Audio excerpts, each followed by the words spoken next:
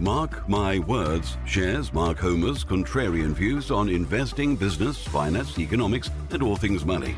Mark interviews the world's most successful business, finance, and money experts, as well as imparting his knowledge in a factual, direct, and no-nonsense manner. Welcome to Mark My Words, and here is your host, Mark Homer. Hello, and welcome to Mark My Words. I've got David Lane here with me. I hope I've got your surname correct there, David. Who actually I met at his daughter Vicky's wedding. David did a brilliant speech at the wedding, talked about his sort of history in one of the biggest construction companies in the country, and I was quite inspired by some of the things that he was talking about. In a much, much smaller way, it mirrored some of the experiences that we'd had in starting our business and sort of going into the construction game and specifically the property investment game. So, David, welcome to the podcast. It's great to see you. Good to be part of the scene here this morning with you, Mark. Thank you. So, David, you were a member of a huge construction dynasty which started in 1848. Could you tell me a little bit more about that and the types of projects that the company was involved with? Well, very interesting, because last weekend we'd had to go up to Edinburgh for a particular friend's functions up there. And on the way we'd been asked to call in at Gretna, just off Gretna Green, which was having its 100th anniversary. And this was a particular church project. But the reason the church and the town had grown was because grandfather and his father had been responsible for building the town there.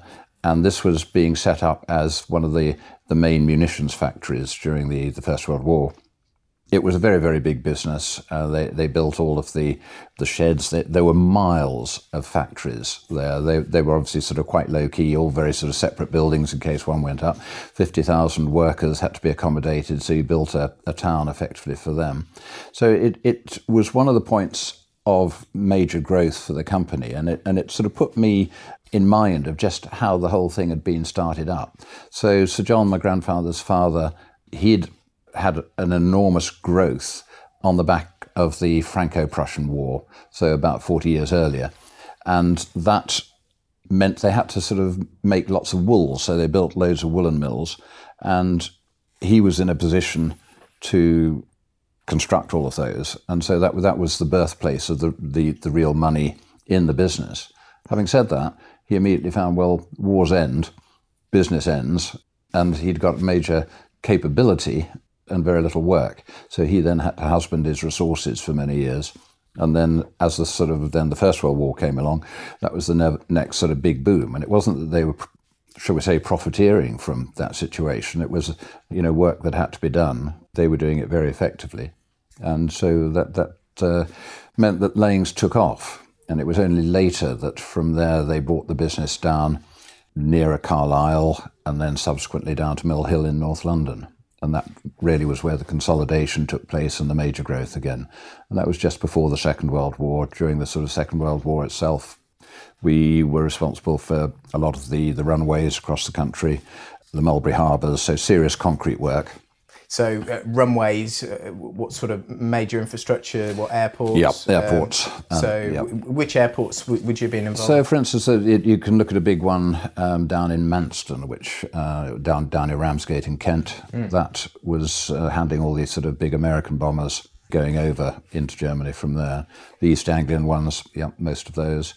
That led to a sort of big expertise in concrete. And so abroad we did things like Kariba dams over in East Africa and other sort of really large projects that then sort of progressed through for the M1, shall we say, the big project. So you built the M1 pretty much. Yeah, that's rather impressive. That was very convenient because I just started courting my wife up in Leicester. So it meant that we didn't have to go up on the A5 and the A6 anymore. We could sort of get up there a lot quicker. So that was good. Very, very impressive. I understand you're involved in the Sizewell nuclear power station. Yeah, with sort of Sizewell, and then the power station down in Bristol, East Anglia, all of the sort of nuclear plants were, sort of projects which we love doing. Concrete. Concrete again. Loads bridges, of course, second 7 bridges and things like that. They were all part of what we were doing. Yeah.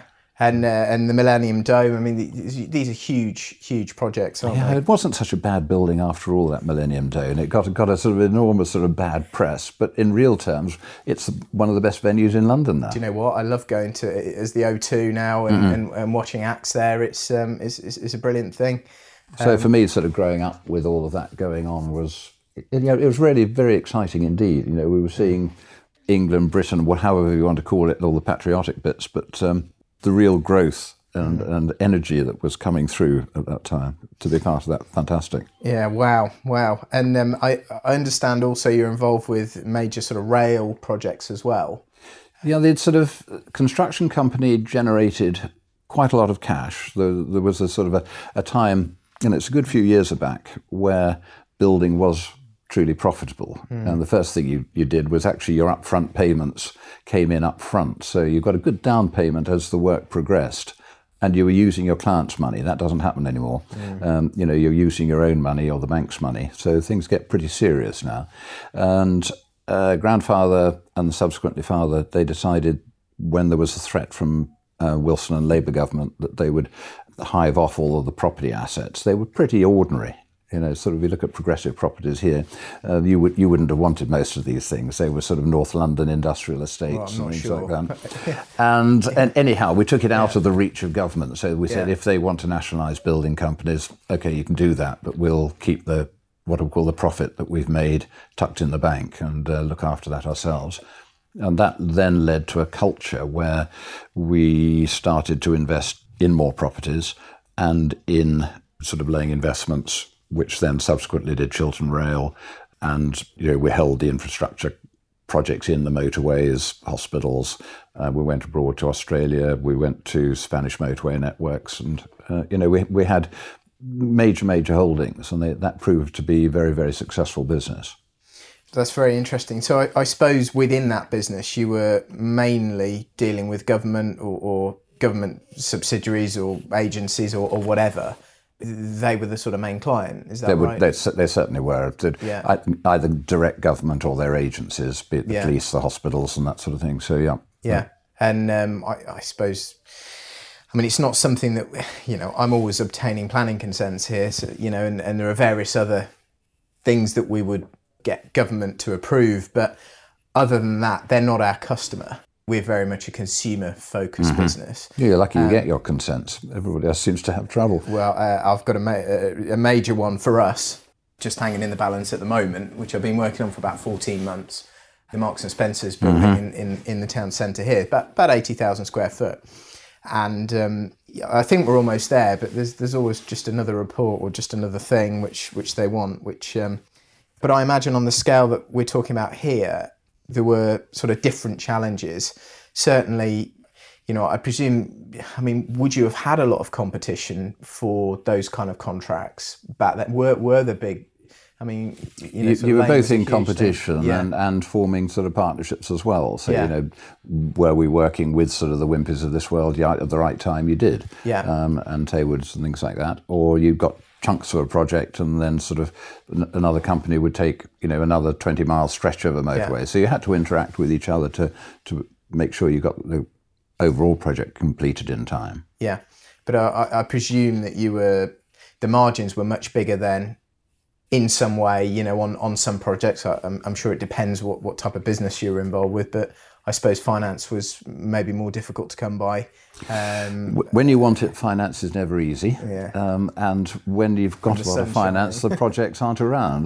So that it's just one of those sort of strange dilemmas. That's how it works now. I remember in the credit crunch sort of 10 years ago, for me, that was my favourite time. Everyone, my business partner, a lot of other people will just say, you love all the doom and gloom, but it was just when all the deals were around and all I had to do to fix the main issue was finding the money. Well, I could always do that because if I rang enough people and sort of spoke to enough banks and dug deep enough here, I could always get the money. The deals were a lot easier, whereas the reality today is that it's totally flipped on its head. Well, now money's too easy. It's way too easy. And the costs in terms of development finance. Yeah. And to actually, the risk element, it relative to the reward, what sort of returns are we looking for now in order, because the money's so cheap, everybody accepts these ridiculously low margins, really. And when will it reverse? When could it happen? And it's always one of these situations, isn't it? At the end of the day, timing is always the first and most important thing in the business. Then patience is also another one. How's your patience level? Well, I've learned over the years to just sit and do nothing when things look a little bit crazy. Or just be very, very discerning in terms of the deals that, I won't stop looking at deals and I won't stop trying to do deals, but I'll just bid very low on them. And I'll end up not getting very much for a long period of time because I just feel like things aren't right. And, if we're going to be making a sort of 20, 30-year decision, I have to ask myself, will this look good in, over that period of time? And where will it leave us in sort of 5 or 10 years once the thing's all developed out and ready to roll? Well, carrying the asset scenario sort of forward from where we left it, certainly the family's property company, which is called Eskmuir, we certainly believe in that. We set parameters and margins which we need to retain in our property portfolios, and if we can't get that, you don't bid it. But what we found is that because clients and agents know we can perform and do perform, then deals that had been on the table might have gone elsewhere. When they fall through, then they come back to us, and we can then complete and retain them. There's definitely a very, very big point there in making sure your reputation is protected, and agents, over a period of time know who performs and who just sort of agrees to do deals, and then a week or two later, or even the day before exchange, they pull out. Yeah, they know we're tough. They know we have certain sort of quite strong parameters, but that eventually and ultimately we would do the deal, and if we say we will, we will. And you've got the money, which is a big differentiator. I know just this week I was talking to an agent about a couple of other people in our local town here that I'm bidding against quite often. If I'm trying to buy a commercial building and I'm converting it into apartments or whatever, it's the same individual. I hear there's no mafia in Peterborough when it comes to property. And that's in the widest sense of the word, not the actual. Well, I was in Italy actually a couple of weeks ago, and some quite interesting things on the coast there.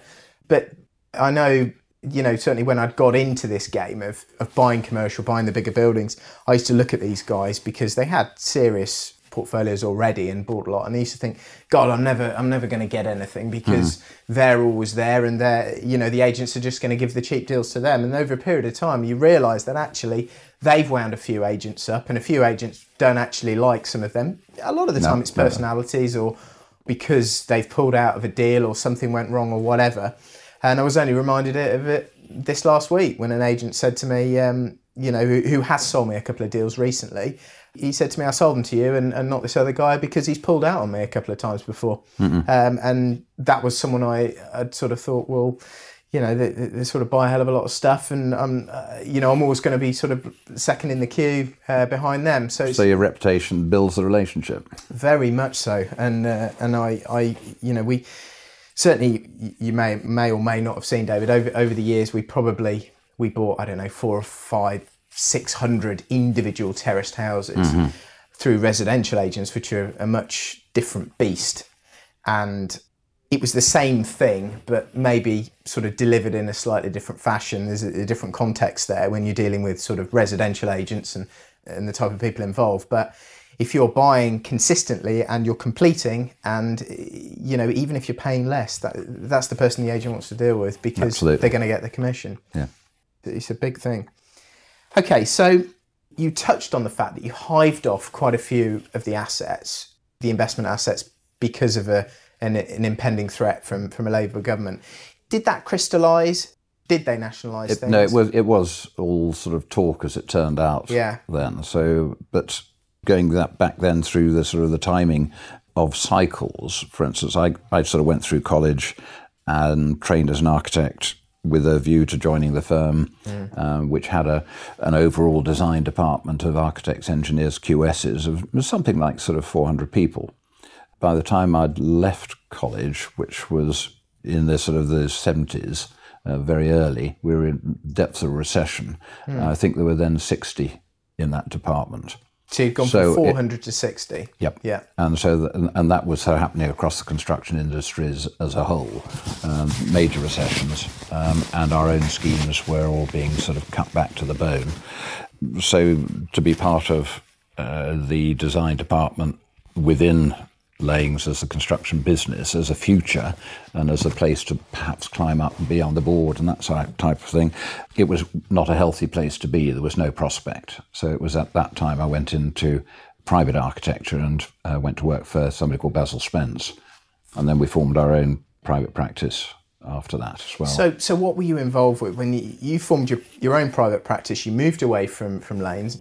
What did you focus on in terms of your the type of buildings you were designing? So there was a good general range of industrials. We sort of first main office block I did was at Gants Hill, down on the arterial road, going through to Essex, and that was also the first experience of a really, really difficult client. And there's a few of those. Yeah, I think some of our fellow professionals worked with them for years because they just couldn't break their contracts. Right. Fortunately, the small print of our contract meant that after a couple of years we did very well out of them for the first 2 years. It was lovely. And after that, we realised, no, this is a pit. And they were there to really squeeze all their professionals, all of their bricklayers and everybody else. They were an art in themselves. But it wasn't a good place to be. So we broke away from that. But we did a lot of housing. We did a lot of restoration works on big situations. I did the interiors of Lords, some major work over in Switzerland, and a lot of speculative projects because you enjoy doing those because they're great to design, and the ones that come off, well, they're very good, and the ones that don't come off, well, you don't really mind. Because you're enjoying yourself doing all the design work. Yeah, yeah. And through that, I was then asked to join another big practice, which is called JHM, who had another well-known firm called Rock Townsend as part of theirs.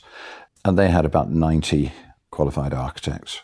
So I was a partner there, and they wanted me to help them sort out a friend's business, which was called Country Metropolitan. And that was a fledgling housing developer based down a Harefield in Middlesex. And I went in to sort of chair the board and clean out the board, resolve problems there, but also more importantly to try and soothe some shareholder problems that were going on behind the scenes.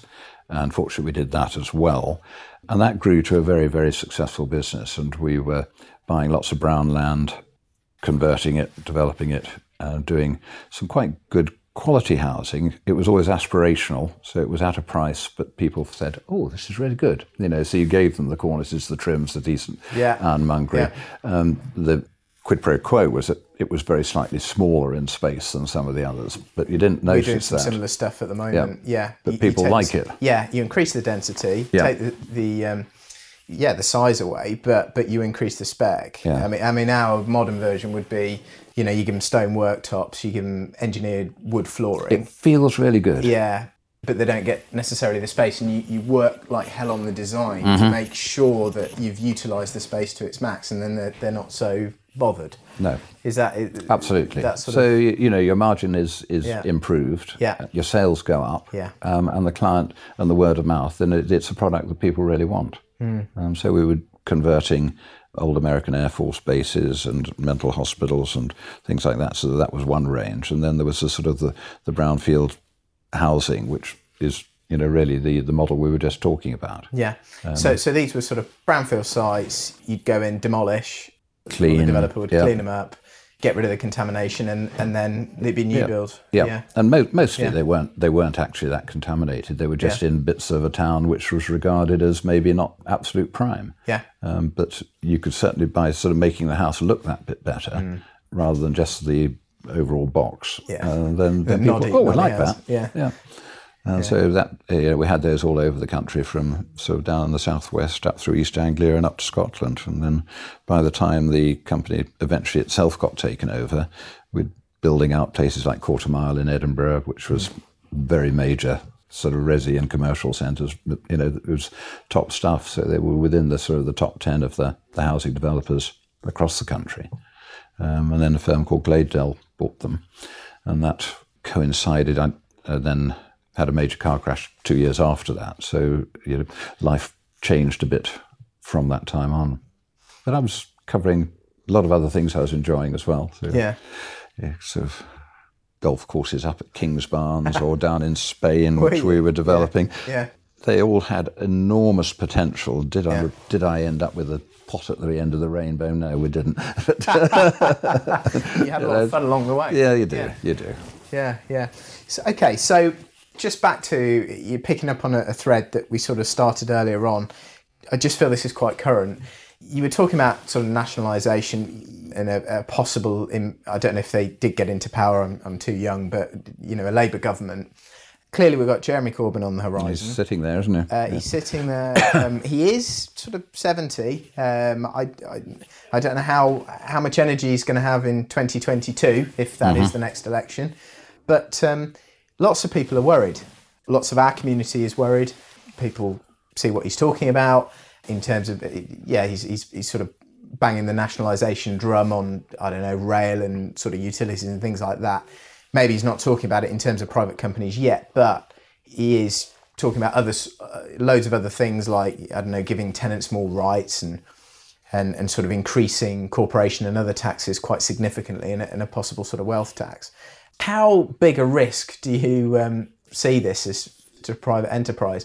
Do you think a lot of it is just talk, or do you think a lot of this will crystallise?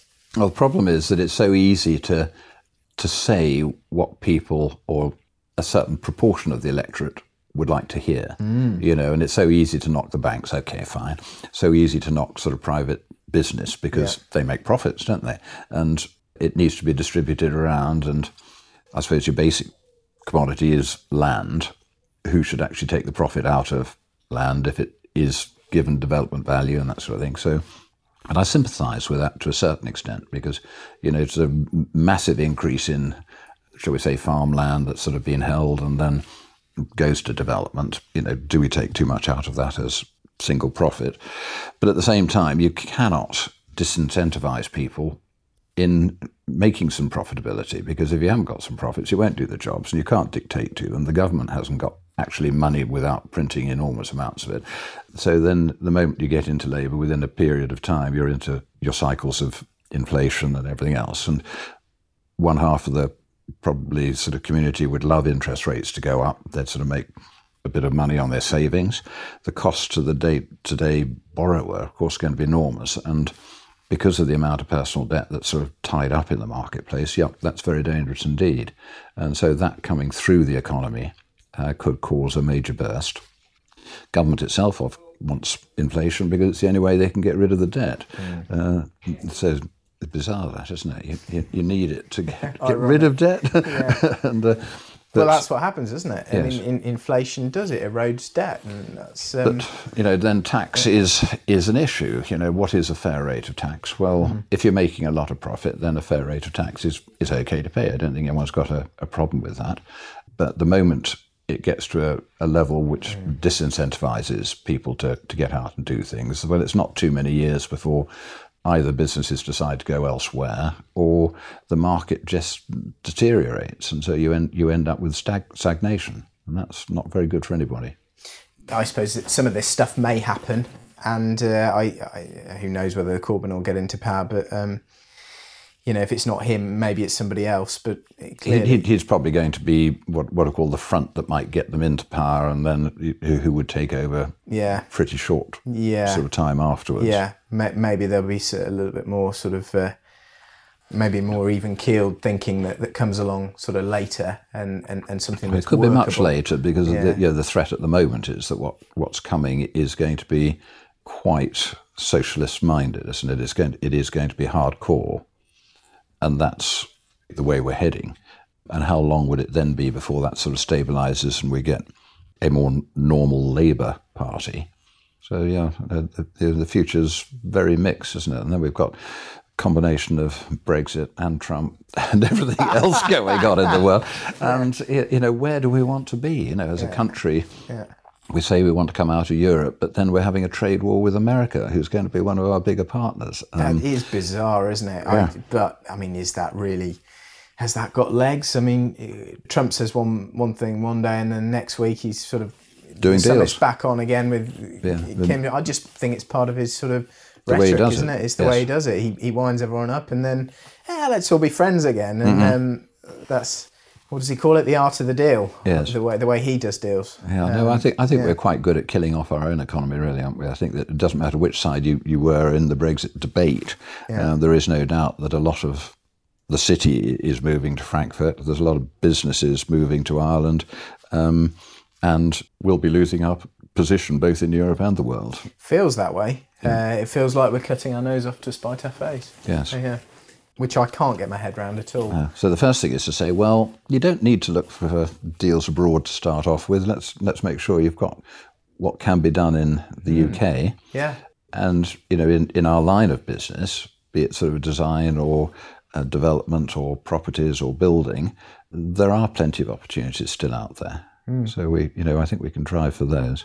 It'd just be great if we could sort of generate enough business to get GDP growth from sort of low ones to sort of low twos like the rest of Europe and America.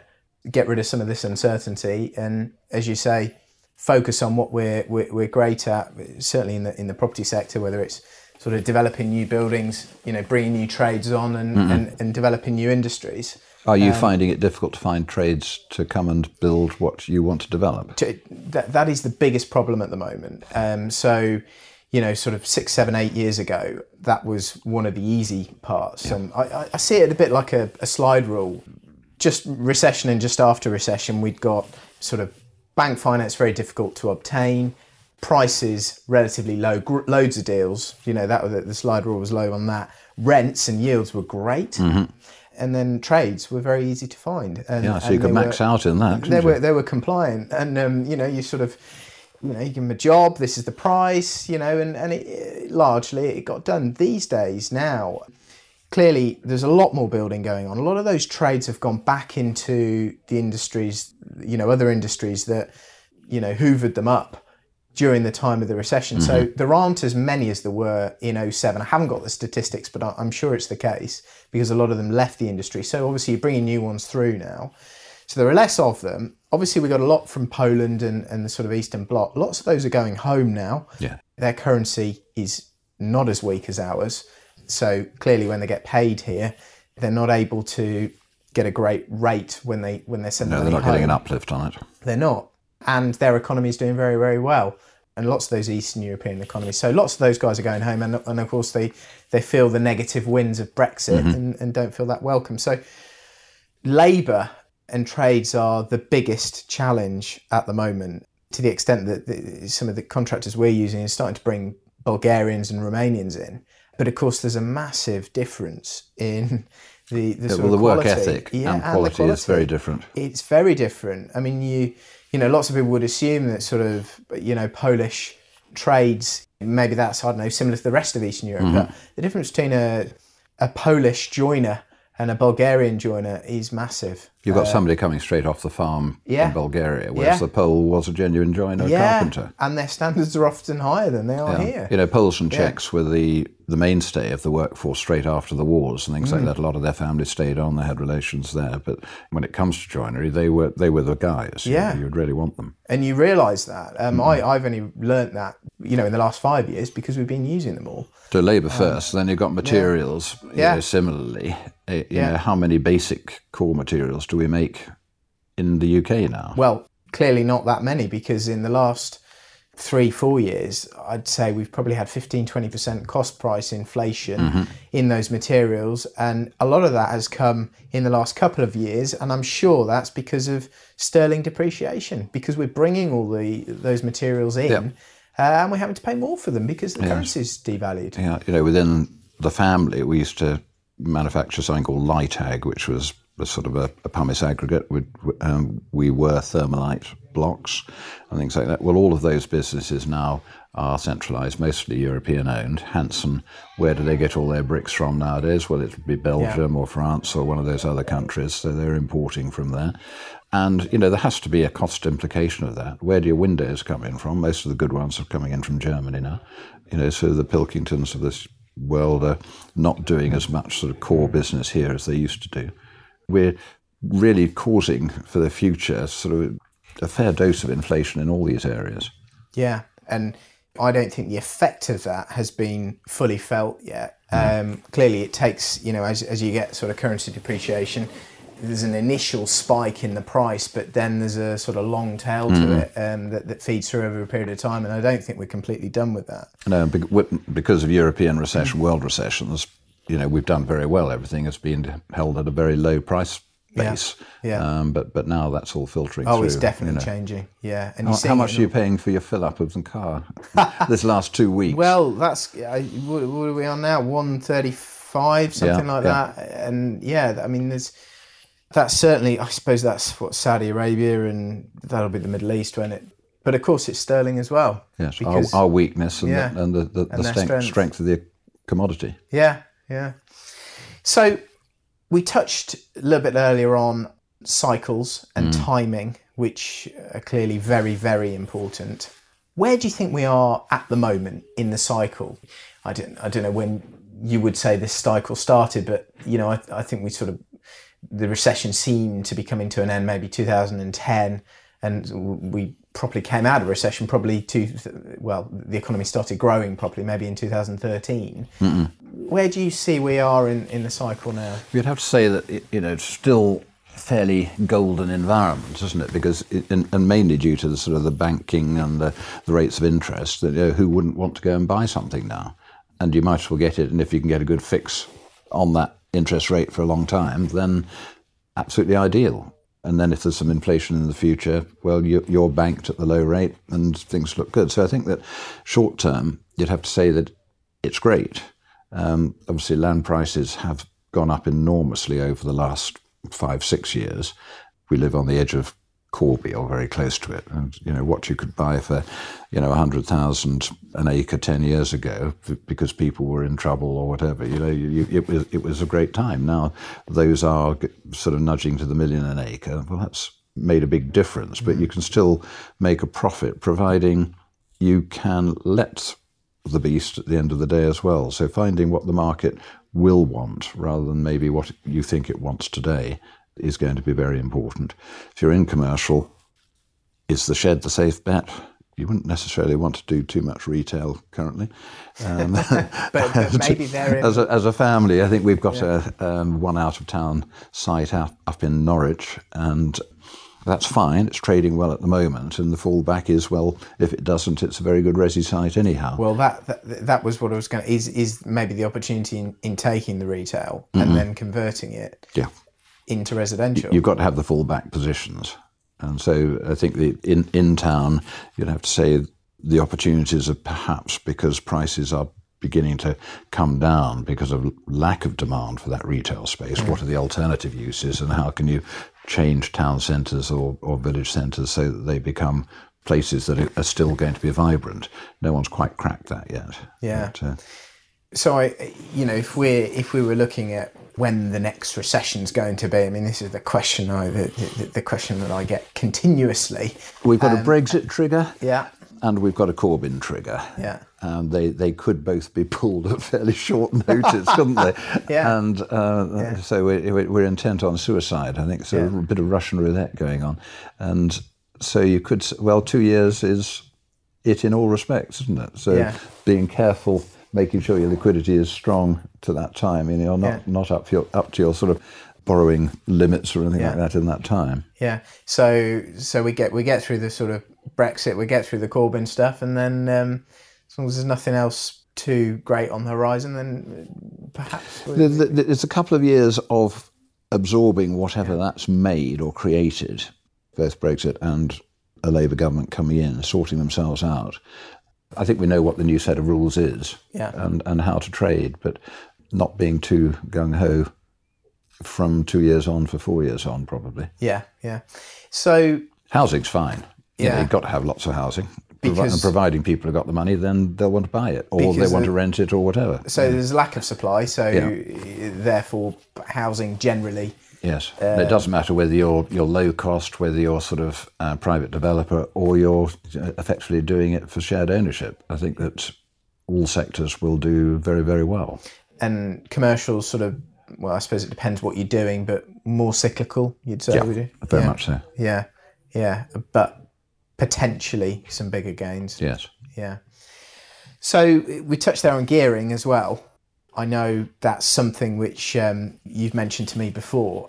That's critical, and over-gearing can be very dangerous. So what sort of levels do you think are right? What should people be doing in terms of their gearing outlook? Making sure you have no risk of breaching your covenants is the critical thing. So, and how much protection do you give yourself on that? On our side of the fence, we're lucky at the moment, and you'd have to say 35% is where we sit. We don't go to the 55%. 35% loan to value. Yeah. And 55 should be absolutely fine. Yeah. On commercial assets. Yes. Yeah. You then sort of head up and say, well, could we do 60? That's fine. Yeah. But then in anything around that level, you can be in a tipping point if things run against you. Yeah. So I mean, typically bank covenants that I've seen on commercial loans, because I mean, some of them, well, actually, most of them are pretty much at 60 maximum, depending on the cash that it throws off. Most of the covenants that I've seen is if it sort of drops below maybe 65%, something like that, loan to value, goes above it. Yeah. Or maybe the cash flow the rent stress goes maybe sort of south of 125, 130%. You're going to be in breach of your covenant. So I presume if you're looking at a sort of loan to value of 35%... You'd probably say to me, well, you're not making your money work hard enough, are you? And there is something in that too. A lot of our assets are residential, so it's a slightly different beast. And clearly I'm quite focused on the covenants which the banks hold us to on those types of loans. Although in the last recession, we had a load of small buy-to-let mortgages, and they don't have covenants in that sense. No. The covenants are, you didn't commit mortgage fraud when you took the thing out, and you told the truth, and you've got the right tenant in it, and you're not subletting it and all the rest of it. If you manage your property well, and that's kept tidily, so the condition and everything else is fine, and you're not really trying to rip your tenant off. No. Then you manage your tenants well. Exactly. On the whole, that property is always going to have a tenant. Yeah, and that's the point. So it's quite different, but I know long term that Rob and I quite like the sort of 50% loan to value on the residential. And, we've got some commercial assets in there, so it's sort of blended. The other point, I mean, I've seen so many people just borrow from one lender rather than having perhaps two or three, because, of course, as you mentioned earlier on, that the lenders they're all nice to you and want to give you money when the sun's shining, when you don't need it. But I guess you guys have found over the years that even if you breach your covenants, a lender that's in good shape, as long as you're sort of managing your tenants properly, they're probably not going to be too bothered. Well, that's right. And hopefully your portfolio is resilient enough and in the right product that, if necessary, you can sell one, and that will then put you straight immediately. Yeah. So that I think that you're then sort of safe and protected. I think that where we are, you can never tell what's reasonable at a time in the market. 20 years ago, we took out a really long line of debenture debt, mainly sort of through NatWest at the time, but then that went out in the market and was placed across a wide range of investment bankers and holders, and that was 8.5%. We've only just... Interest rate. Yep. Yeah. And that was good at that time, because there were 11, 12s around, and it was a good way to sort of get money in that we could actually make a profit on, because we were making 12s and 13% ourselves, or more. Now we've just sorted that out last year, and now our long-term debt is in at sort of 5.25%, all in, and that's a good place to be with our portfolio yielding us 8%. Yeah. So we're on the right side of things.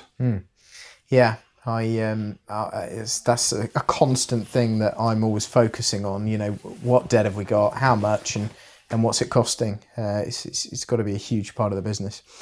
So David, you've given us a hell of a lot in terms of your sort of property development, investment, architectural experience, but you do a lot of other stuff as well. You're the Queen's representative in Northamptonshire. Yeah. So what do you do for Her Majesty in Northamptonshire? Okay. What I am effectively, well, you've got round figures 47 counties. There are 47 HM reps on that basis, and what we do on behalf of the Queen is to try and be the eyes, ears, heart, and temperature control point of what's going on in a county. What's good, what's bad, what needs fixing, what needs encouraging, that sort of thing. Because we're non-political, there is effectively nothing we can do about it.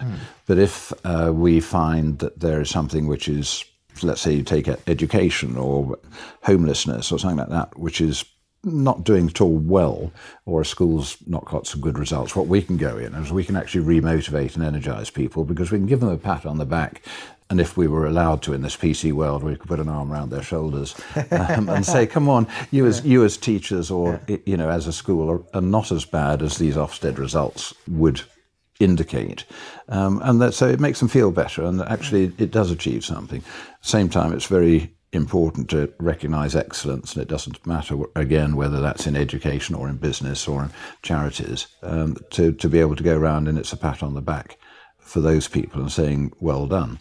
So yes, we look after any member of the royal family who happens to come up and do a visit. We'd look after anything that's to do with the military. So I'm effectively a Major General in equivalent rank, and so we've only got one battalion as such in Northamptonshire, and that's the REME unit in Northampton itself. We've got an enormous number of cadets, and they're helping young people stand tall, and so when they go out for interviews, they can look people in the eyes, shake their hands well, communicate well. So that's a useful thing. Your Scouts and Brownies, the St John, the Red Cross, all that type of sector charity work is very important. Ordinary charity is fine. I've touched on the sort of the homelessness, making sure that people are aware and you can encourage people to help. And when you say get them off the streets, that sounds a terrible description in a way, but to give people an opportunity to have accommodation is a better way of doing it. There are some that find it difficult to go into accommodation, so you don't overcook it. So there's a lot of areas you're covering. And is that sort of, because we've got a big homelessness problem here in Peterborough, the council, I think they need something like 250, 300 properties, something like that, and they're actually converting buildings at the moment to put the homeless into. Yeah, you've got this bizarre situation that they're pushing people off the housing to get the accommodation redone so the homeless can go into it. And what the people that have gone out of them are doing, I'm not quite sure. Well, they evicted 75 they families. Did, yes. And obviously when I went to see them a few weeks ago, that they weren't happy about rather a sore subject. And they probably just didn't join the dots up. I'm sure they didn't intend for that situation to come about, but it's pretty clear that there have been some, pretty heavy landlord tax changes, so that the private rented sector, it's been hit, isn't it? It's been hit. It may not be shrinking, but it's definitely not growing like it was. No. And also local housing allowances reduced significantly, housing benefit. As a result, there are more homeless. That's sort of the councillor saying that. So they're coming out of sort of bed and breakfast and travel lodges and things like that. I mean, you got that's where the expense of doing that, and also, is it right to have sort of 7-8 people in one room in a travel lodge? Well, this is I mean, so you guys sort of get involved with what do? You put pressure on the council, do you, or developers, or RSLs? Or? You can do all of that. Yeah. So a combination of that, sort of the boroughs, the districts, the MPs, and it's show and shame rather than anything else. So by being and getting there and sort of being involved in it. Yes. Yeah. So we can't say you must do this, because at the moment you do it, obviously, then it becomes a political argument. Oh, I see. But what I can do is sort of draw attention. Yeah. I was chair of what's called the Northamptonshire Community Foundation for 9 years, and we made sure that through that vehicle we could both help and expose the need, and that currently is still sort of pushing the need in the county and a whole range of sectors. and making it, that come to the top of the pile in people's notice. So that works well.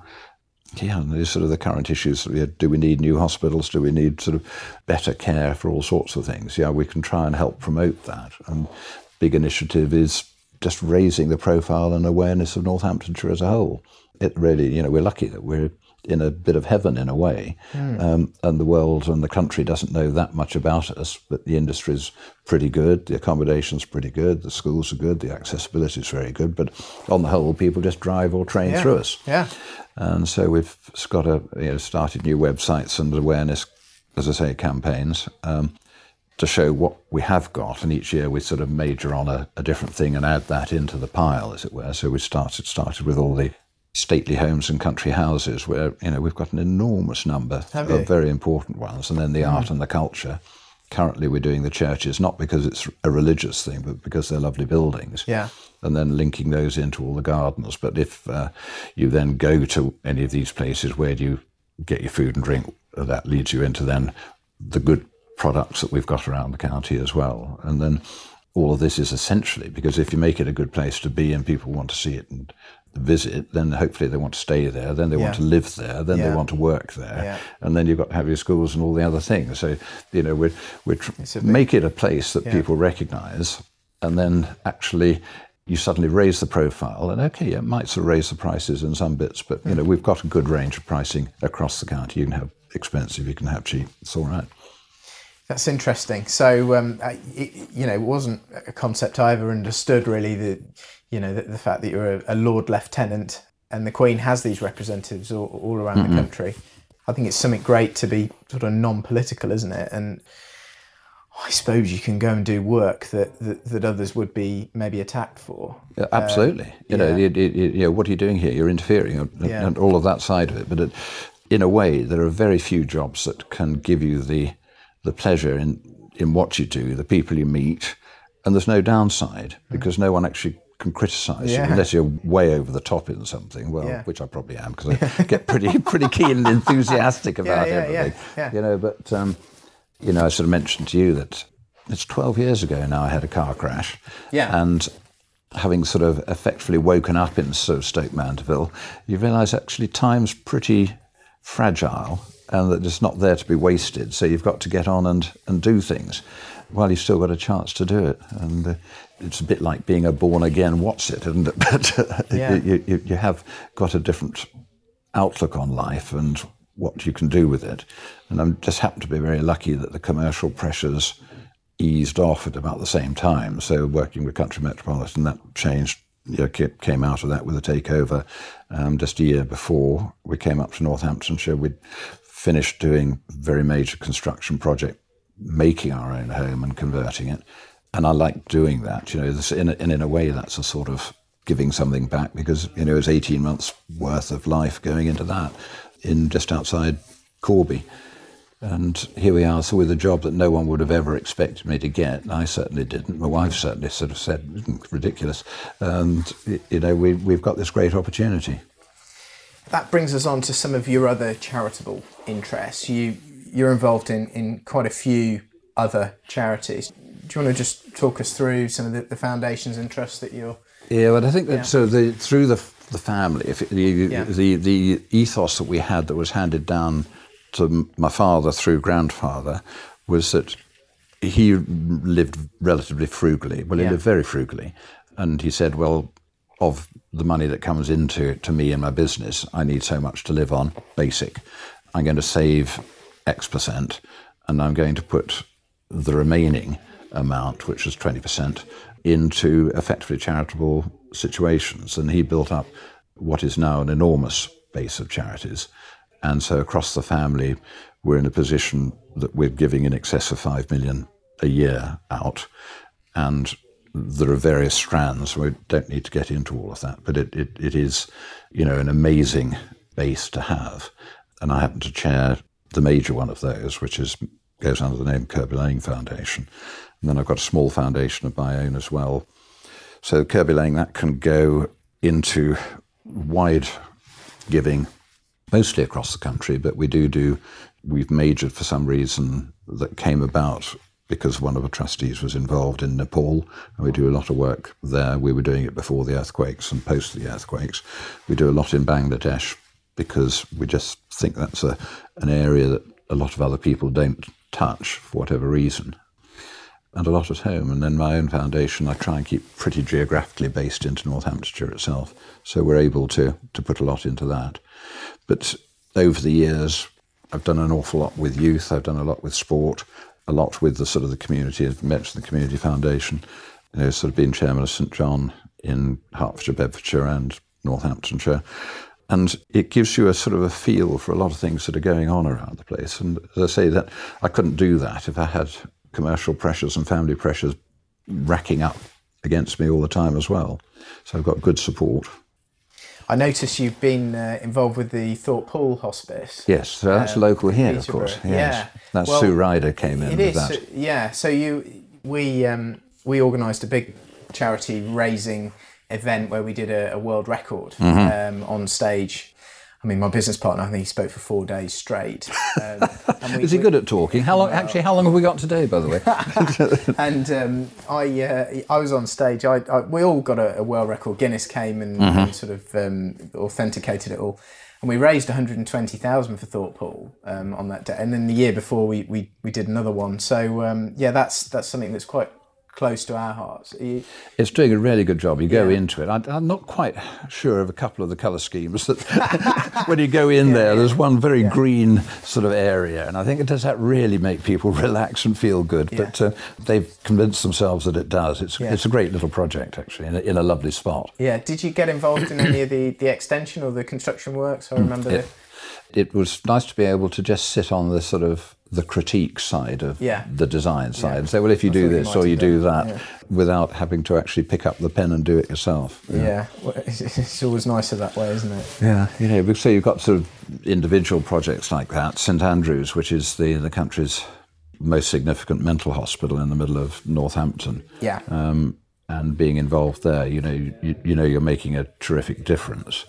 That is a big institutional, I call it a heap, but it's lovely, really well done. And now we're sort of at a stage of changing that and trying to put more community-based units up. So people come from Wales and Scotland to go there because there isn't anywhere on their patch. Now what we need to do is probably try and find some more satellite units that feel smaller and less institutional as well. Yeah. The patients you've got to be careful with. They need pretty secure handling quite a lot of the time.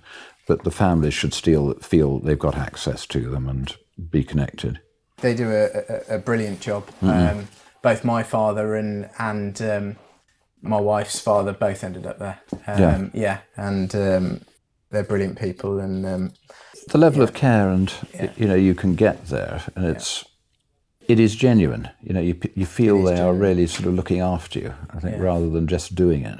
Yeah. So you also touched earlier on about your sort of car racing and your accident. You've been involved in a lot of different. You were at Le Mans, at Mille Miglia. You've been all over. I've got a picture here of you at Silverstone with a car on top of you. I mean, this is obviously your passion. It's what you see or do when you're young that drives what you actually perhaps want to do or be when you get older. Yeah. And two parts of childhood that were relevant in the car scenario were that as a construction company, we had a very big plant depot, which was at Elstree in North London. And that meant I could go down there and be involved in things mechanical. Father's view was that you couldn't have a car unless you'd actually bought one, taken it apart and put it back together again. So the first one was a little Austin 7, which we duly had to take it to pieces and put it together again and prove that you could and the thing would run. He liked his Jaguars, and they weren't fast Jags, they just happened to be saloons.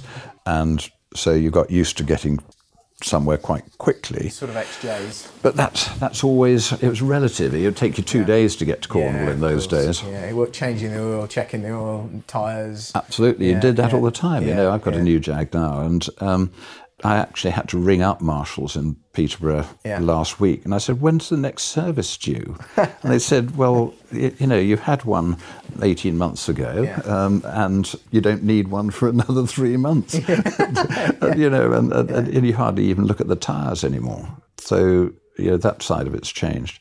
But we had a driver that looked after Father, and he used to take me to Silverstone to see someone called Jeff Duke, who was a very famous motorcycle racer.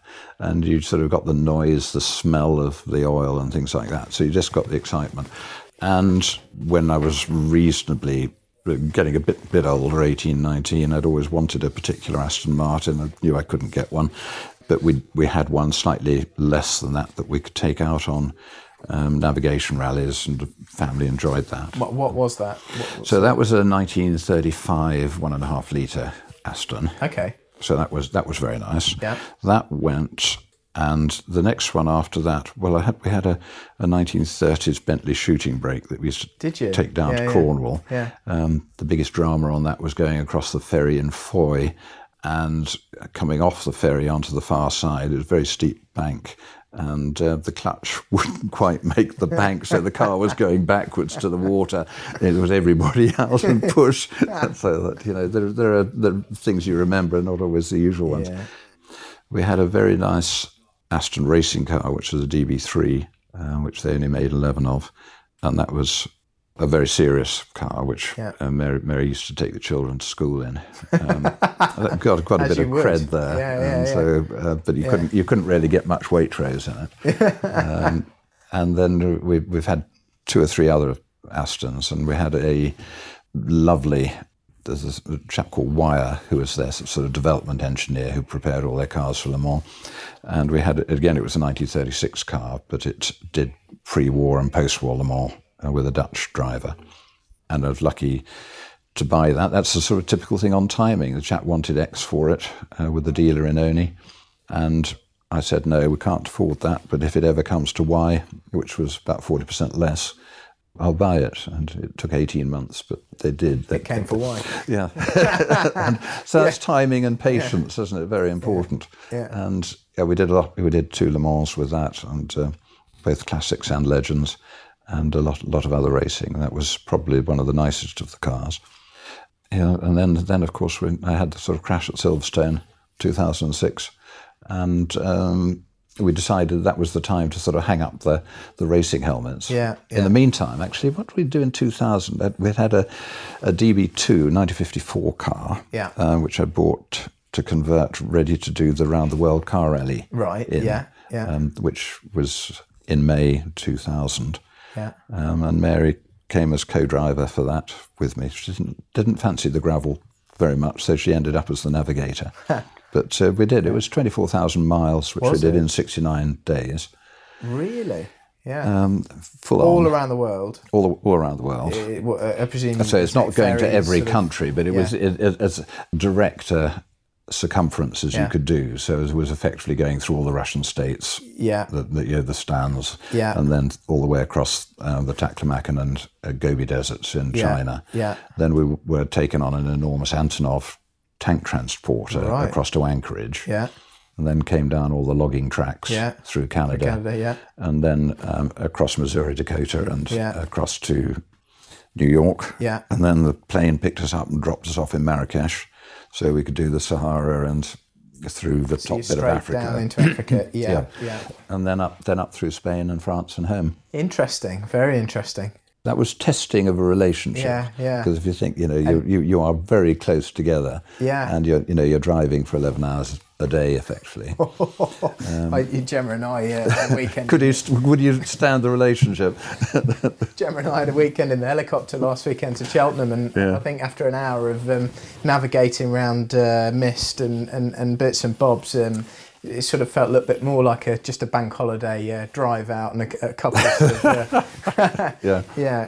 I know exactly what you're talking about, but not over 11 hours a day, which is significant. You felt early in the mornings, and the critical times were around about between 1 and 2 in the day, because you seemed to have almost wanting to go to roost time then, and you had to sort of make sure you stayed alert at that time. And part of being alert is that you don't snap the navigator's head off. And the same when it gets past sort of 7 o'clock at night. You've got to just be careful of your relationships there. Yeah. Nice. Management of relationships. So this car that you're driving at Silverstone, what is it? It's called an HRG. Okay.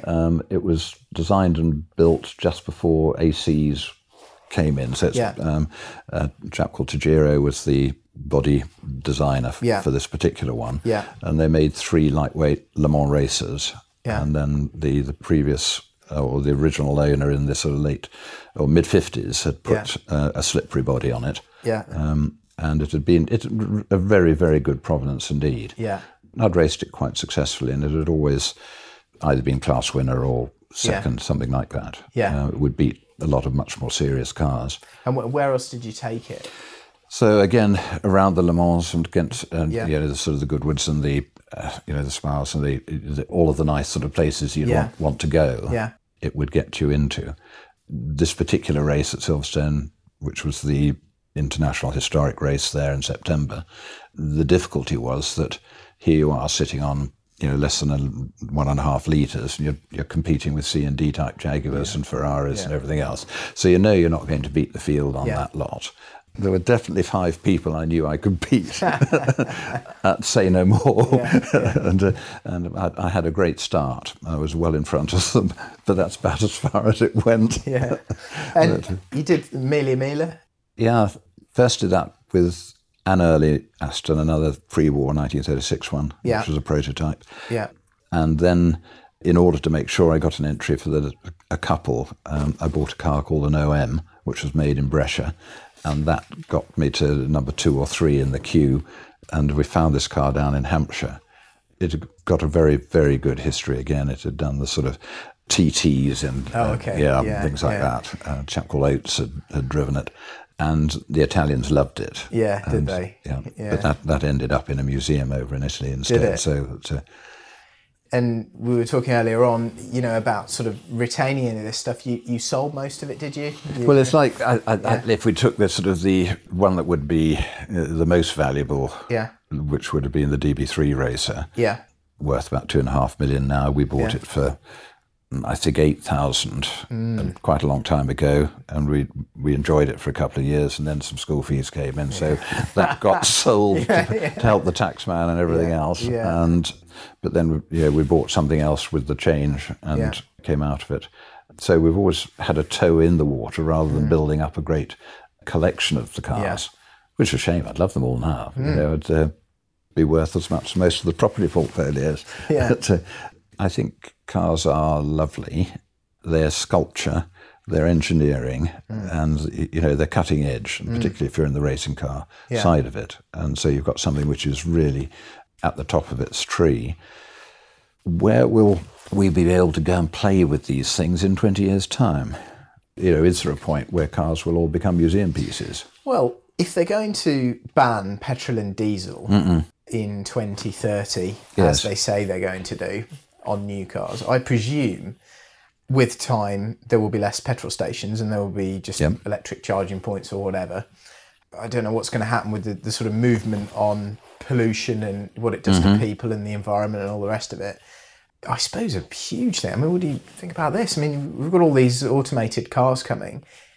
In the end, I know at the moment maybe it hasn't been proven as such, but it's pretty clear that within a few years they are going to be a lot safer than driving yourself. So are they even going to issue driving licenses in a few years, I wonder? Within our grandchildren's lifetimes, let's sort of put it in that scale, no, they won't, will they? You will not own a car. You might rent a ticket to one, which will mean you just ring up and this thing will arrive to take you somewhere. That's exactly what's been going through my mind, because how are they going to continue accepting 5 deaths a day on UK roads when there's this alternative that will only be 1 death? One death a month or something.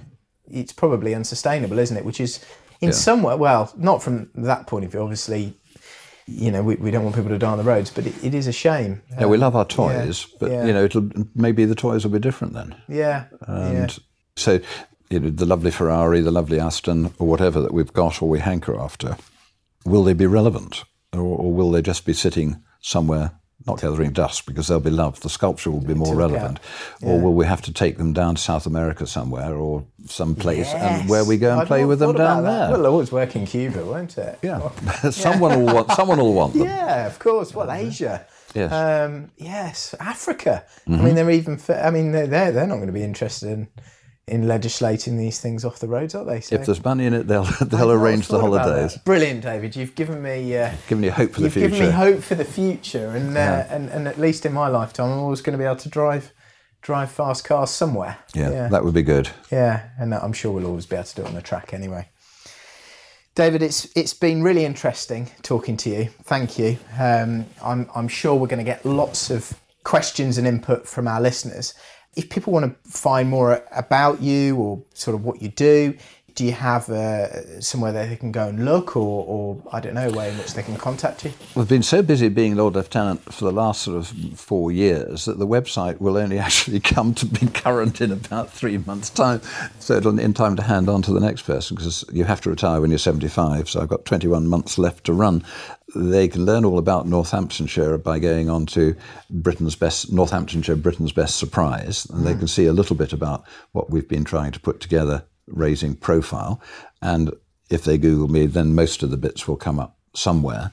If there's any feedback that comes through to you that you want to bounce back to me, any follow-up, then obviously very, very happy to do that and be pleased to meet people as and when necessary. Great. Well, thank you, David. I'll get that and I'll pass it through. So, David, thank you again. It's been great to get to know you better. That has been Mark Homer for Mark My Words.